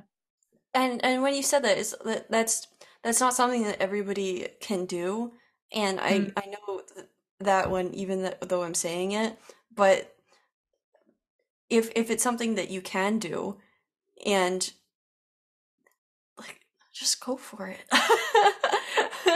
Like Definitely. if there's a way for you to do that, just go for it because like I think on top of that, not everybody can do it. So if you have the chance, like these other people Go are for it. probably dying for a chance to do that. So like go and do that because even they would want you to do it. Yeah. Yeah, I Yeah. totally agree with that. If you've got the opportunity to do it, then do it. Because I always think if it went wrong, you would find a solution, you'd find a backup, you could go back into a similar role that you were in previously. But if you want something enough, then you'll make it happen anyway. So it's kind of like that there isn't a risk if you look at it like that. There actually isn't a risk because if you've got that financial stability for a year or so whilst you're exploring something, if you're really passionate about it, then you'll make it work. But if you're not, you can always go back into something else. So I suppose that's a mindset I had. And so your first year in Beyond, Mm-hmm. was it a whirlwind? Were there a lot of lessons to be learned? Like, or even if you just want to narrow it down to like the first 6 months, what was that life like for you and Chris? Yeah, it's a massive, massive learning curve because as much as so I'd been doing projects, Chris kind of been freelance under the name of Studio Beyond at the time. Now we're Beyond Agency, but Chris kind of working on web design and build projects, and I was coming in and doing the content, and it was very much like smaller projects, maybe through Upwork and platforms like that. Um, and then to transition to actually, okay, we are operating as a company and we now need to make sure everything is in place and done properly. And so I went through a lot of the learning curves of basically being like the accountant, the like HR, alongside doing the copywriting and the content and the SEO side of things that comes naturally because of like my background and my expertise. But then I was also kind of learning the more business side of things, which I'd not had experience in previously. Um, so trying to understand all of that, um, when do we become VAT registered? Like, how do we pay ourselves? Like, when do you do your corporation tax returns? And who should we Mm. use as our accountant? And all those like boring bits, but the necessary bits to running a business. It was definitely a big, big learning curve. And then as the team has grown as well, and we've got more people working with us, I suppose just getting processes like documented and everyone having access to those and having a project management system in place and going from a point of everything kind of being in mine and Chris's heads, and working together literally in the same room and being able to just talk things through, getting those in a position where the rest of the team can access things and see what steps we go through and what we do at each stage. That was also a learning curve in itself because previously it was just all in our heads and we had to figure out how do we put this somewhere so that we can actually grow it now and everybody has access to it and there's a team space and that sort of thing. So there's been so many learning like steps and milestones along the way, and there's still tons more. I think you're always learning. There's always like new tools and things to try out as well to streamline different processes, and as you bring different people in, they have different ideas about ways to do things and they bring their own expertise. And so yeah, I guess a massive, massive learning curve over the first 6 months, first year, 2 years, 3 years, and literally beyond, because I think we'll always be learning and trying to like better everything that we do. Yeah, but it was exciting at the same time. It's really exciting. I've absolutely loved it, and we love what we do day in, day out, and we still have a lot of late nights sometimes, but like but it's because we love what we're doing and we want to make sure that we're doing everything we can to like the best of our abilities. But yeah, learning's good though. It progresses you, doesn't it? It progresses your knowledge, it progresses processes, and it just things get better from learning more. So yeah, it's good. It's been a really valuable experience to go through. Somebody told me once that if the thing that you're doing isn't at first difficult and or scares you, then you're Mhm. probably not growing. Yes, yeah. I read something recently about um what was it now? Something around being comfortable and seeing growth are like mutually exclusive. So like, you Mm, can't have both of those things. Like to grow, you have to put yourself outside of your comfort zone. You have to do things that you're not used to, otherwise you're not going to push forward. Whereas hmm if you want to be comfortable in what you're doing, that's fine and there's nothing wrong with that, but you're probably not going to see much progression because you Yeah. are just kind of comfortable and sort of taking it at a slower pace. So yeah, definitely agree with that. So you telling me a little bit about you when you were in more primary school, you said that you were a little bit quieter and you kind of just like didn't take all of the attention in the room. You were kind of like, I'm here, just going along with everybody else. That that you then, I feel like a lot of people still keep the kid version of themselves with them. They may change outwardly or they may overcome these things. Um, but I still feel that version of myself. The girl that like didn't take too much attention. I was kind of a little bit shyer sometimes. And so sometimes when uh I'm in positions where I really need to tell somebody what to do, or like I'm in a leadership position and things like that, there's a part of me in the back of my head that is like screaming and hates it. But I can still do it and everything like that, and I can accomplish the thing and I'll be fine. um do you ever feel that same way that I just described to you? Yeah, definitely. And I think in two different scenarios as well, because I'm definitely still like the quieter person in the room if I'm like amongst friends and family, for example. Um, some of my friends are quite big characters, and I think if we're in a big group, I can probably very easily like get lost. And I quite like to listen to people as well. So I don't often like sit and talk about myself, which is strange because I've now been doing that for like nearly 2 hours. But um yeah, certainly in like social situations, I'm definitely not that person in the room, and I definitely still have like the child Emma in me, which is the quiet one and kind of just getting on with things. Um, but then, kind of in the role that I'm in now, I suppose, as you say, there has to be some of those leadership qualities coming out as well, which I think having gone through teaching and like being stood at the front of a classroom and leading a classroom has been a good transition for that. But it's still very different than when you try to apply those skills working with adults to when you're working with children. And sometimes I guess it kind of is like imposter syndrome a little bit when you have to tell someone what to do or what kind of how to word it, like what's the right thing to do in this situation. If say a client comes to you and they want to do something, having that confidence to go back and say, well, actually, that, in my opinion, that is the wrong thing to do or the wrong way to approach it. And sometimes that can be quite hard to do. Hmm. But then sometimes you do that and you're like, oh, actually, I am so glad that I've done that, because they just didn't realize, and then they've gone down the right route or whatever it is. But yeah, sometimes it can certainly be tricky to like assert that authority, because I think it's part of like human nature not to, you don't want to ever like offend someone either, or like step on Hmm. their toes or upset anybody. um so I think that's probably part of it too. Like I'm always trying to find that balance between um yeah, guiding people in the right direction and essentially telling them what to do, but also still being approachable and friendly and kind, and the type of person that I'd want to be just in everyday life anyway.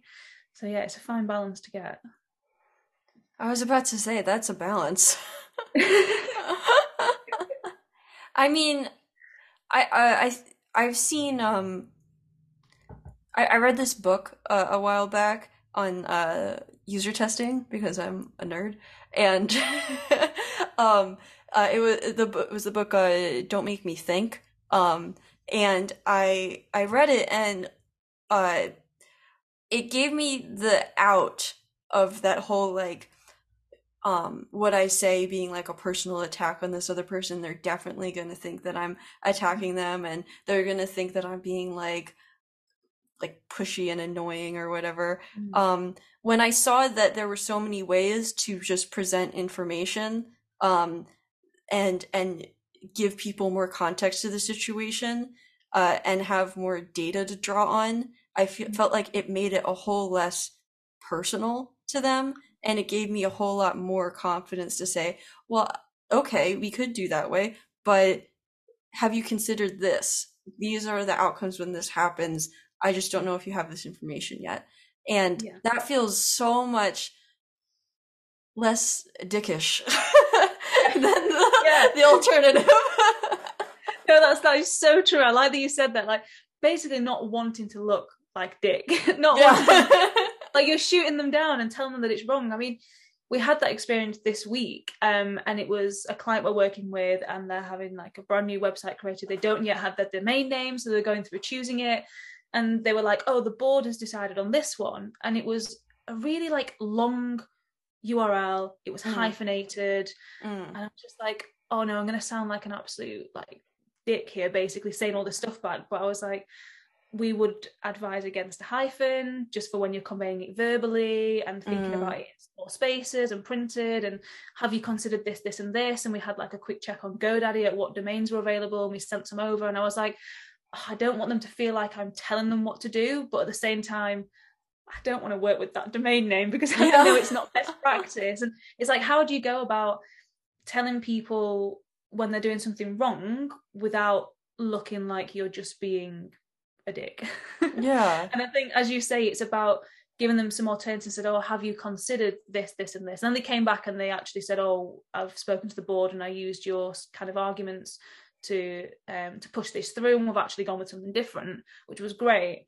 But at the time, as you say, when you're writing it, you always think, how are they going to perceive it? I hope they don't think I'm just attacking them or like slating their own choices or something like that. So it's a tricky one, isn't it? Why do you think you and I think like this? I don't know. Maybe I always like to think it's that balance of like, because we're at heart trying to also be nice people, Yeah. essentially. And I think because I haven't naturally come from like a business background, uh, I think maybe sometimes that I don't know. It's really hard, isn't it? I think it's just that idea of wanting to be nice with people and being approachable, and avoiding like that confrontation and conflict, and thinking, oh, are they Hmm. going to come back with saying, well, no, because of this, this, and this, and then you end up getting into a little bit of a confrontation, which I hate. Yeah. um, it's probably a little bit of that, more than anything. I don't know. What about you? I don't know. There's always like a little bit of like, Emily, like, who do you think you are? Telling these people this stuff. And then if I think about you, and that is literally your role. Mm, Like, why else are you there than to give them the answers to what they're asking about your expertise?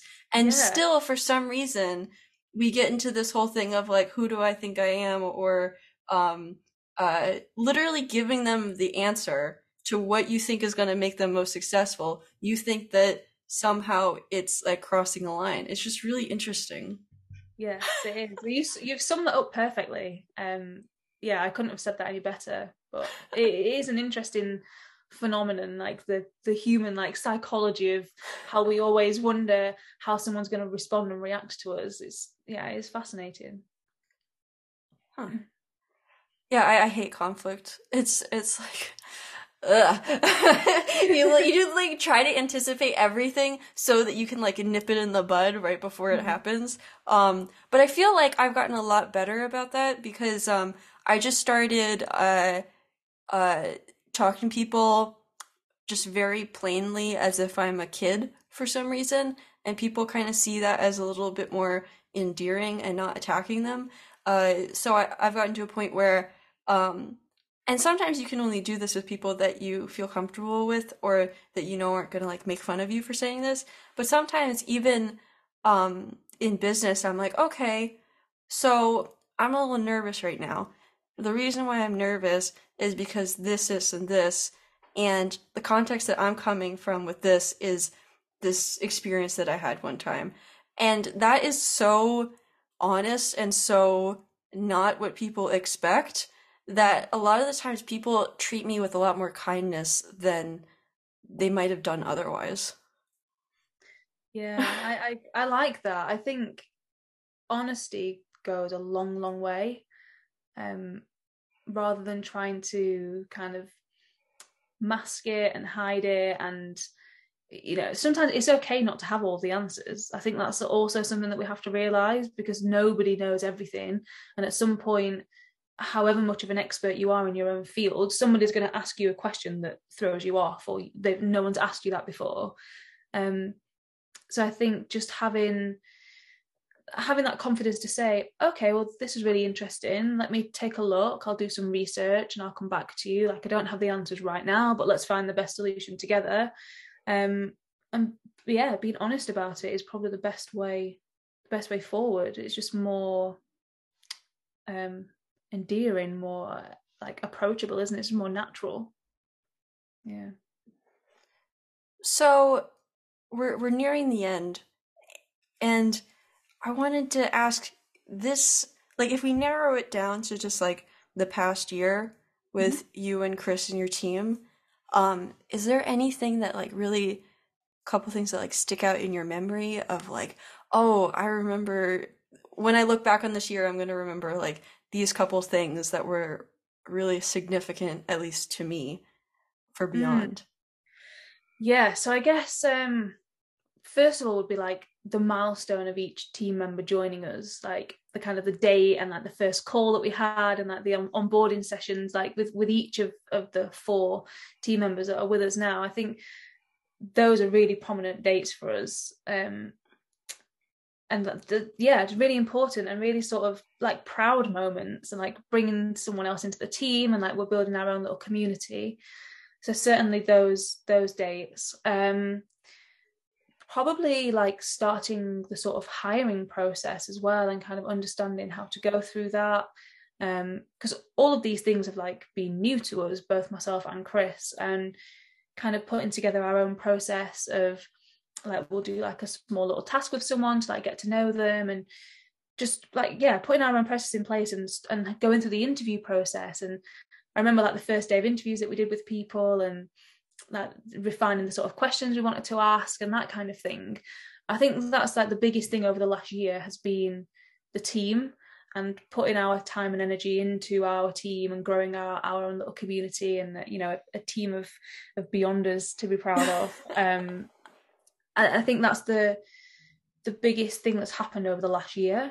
Yeah, and that's really progressed beyond as well. We wouldn't be at this place if if it was just me and Chris. It's not, there isn't that capacity. We need our own little superheroes in each of those different roles, and it's almost like between myself and Chris, we can do all of the different skill sets that we need in an agency.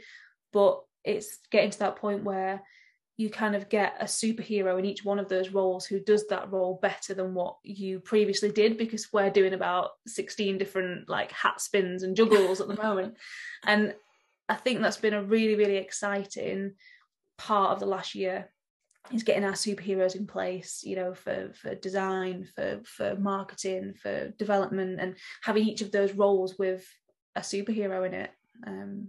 Yeah, they've been really big steps for us. Yeah. When you said proud, was there a couple moments where you and Chris kind of looked at each other and you're like, wow, we actually got to this stage. Like, this is so cool.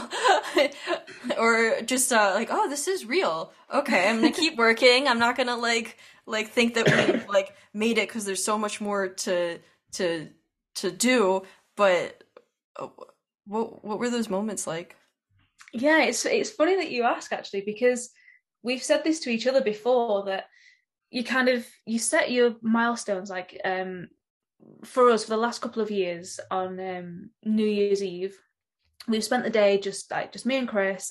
Previously we used to go to like all of our friends and family would get together, quite big parties and things. And the last couple of years, we've just loved having New Year's Eve as it's like our day. We'll go out for a walk in the morning into the Peak District, and then like afternoon into evening, we'll cook some really nice food and we'll kind of do our goal reviews and setting.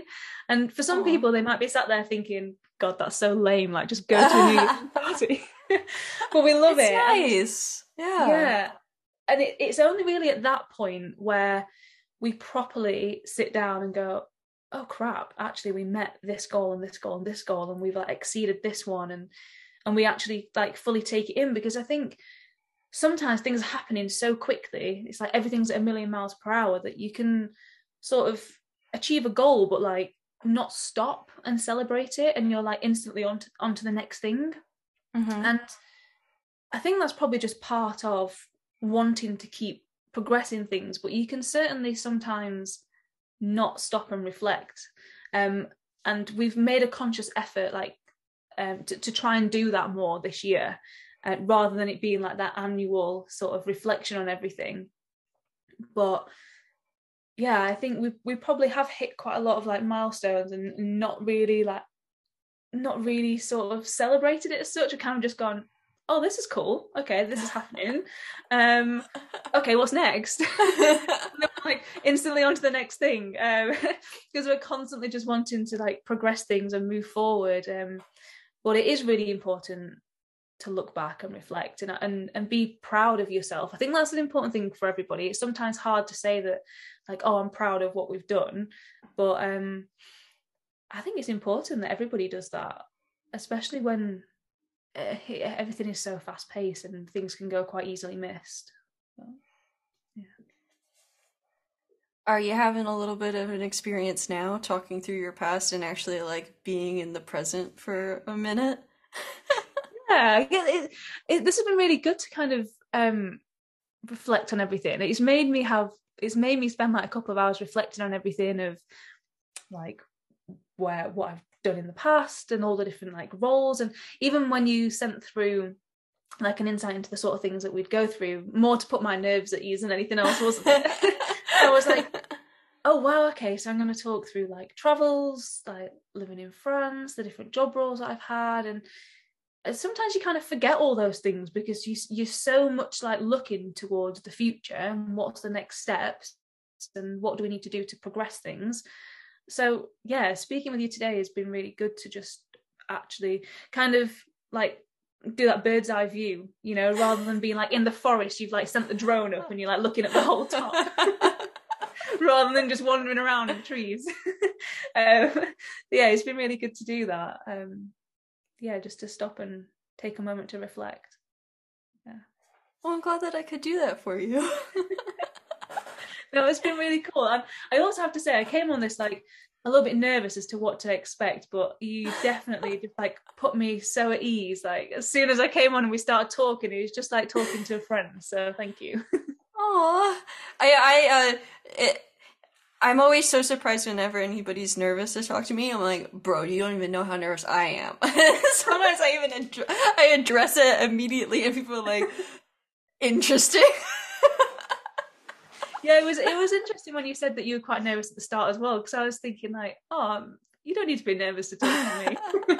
It sounds like it was like a mutual feeling before we got on. But yeah, it's been really good to speak to you and go through everything. The last two things to bring up is and I'll bring up the first thing. So the first thing is so we talked about past, we talked about what your life is like now. When you look into the future, are there any, whether short term or long term, are there any things on the horizon that you're really, really excited about? Like maybe a couple things in your mind?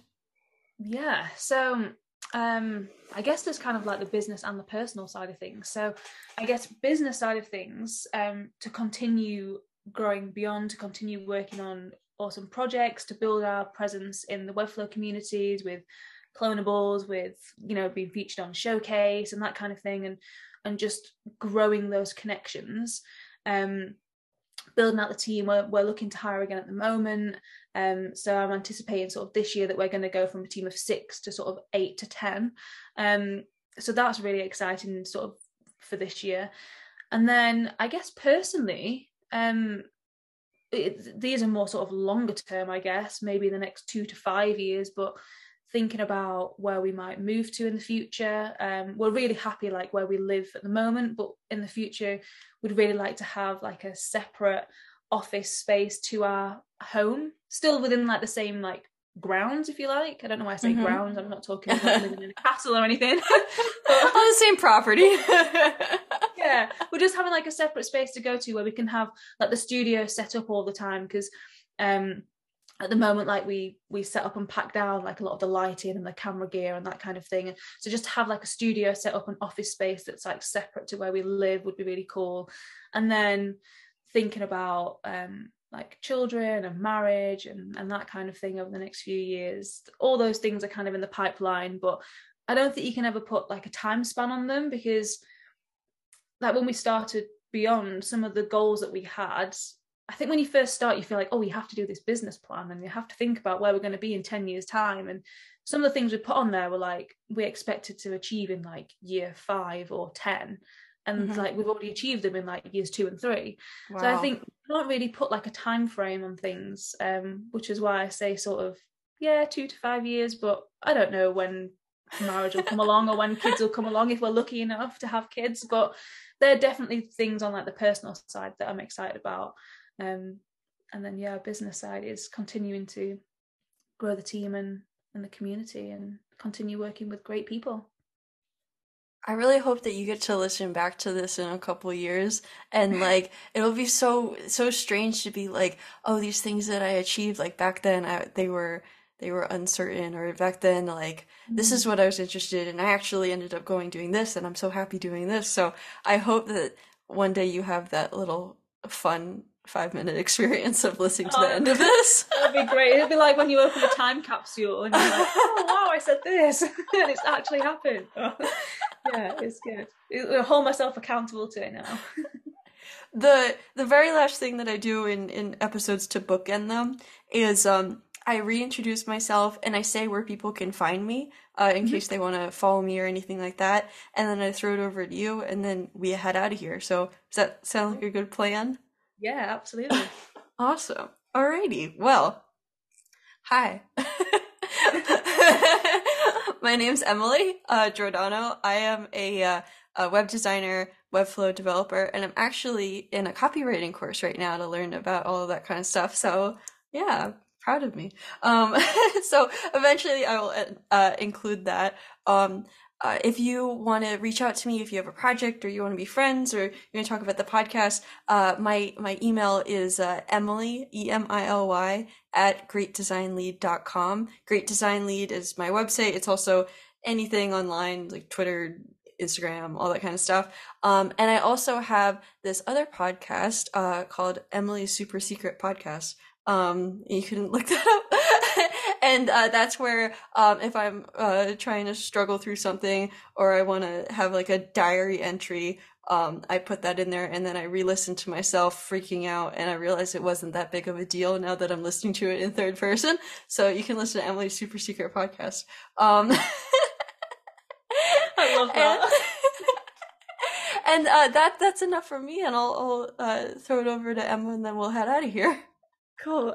So hi again. I'm Emma Fieldhouse. I am the co-founder of Beyond Agency. So you can find me, I'll go with like the personal handles first. So Instagram, I'm eFieldhouse, but that tends to just be like my travels and not so many travels over recent years. And on LinkedIn, Emma Fieldhouse. Or if you want to engage with us for a project or something cool through Beyond Agency, then we are Beyond Agency on LinkedIn, we are beyond.agency for our website, and we are beyond.agency on Instagram. So yeah, reach out, drop us a message. Email is hello@beyond.agency. So whatever channel you choose to come through, drop us a message if you want to talk about a project or something exciting that you've got going on, and we'd love to collaborate. Yeah, Perfect. I'll leave it as that. Thank you for having me, Emily.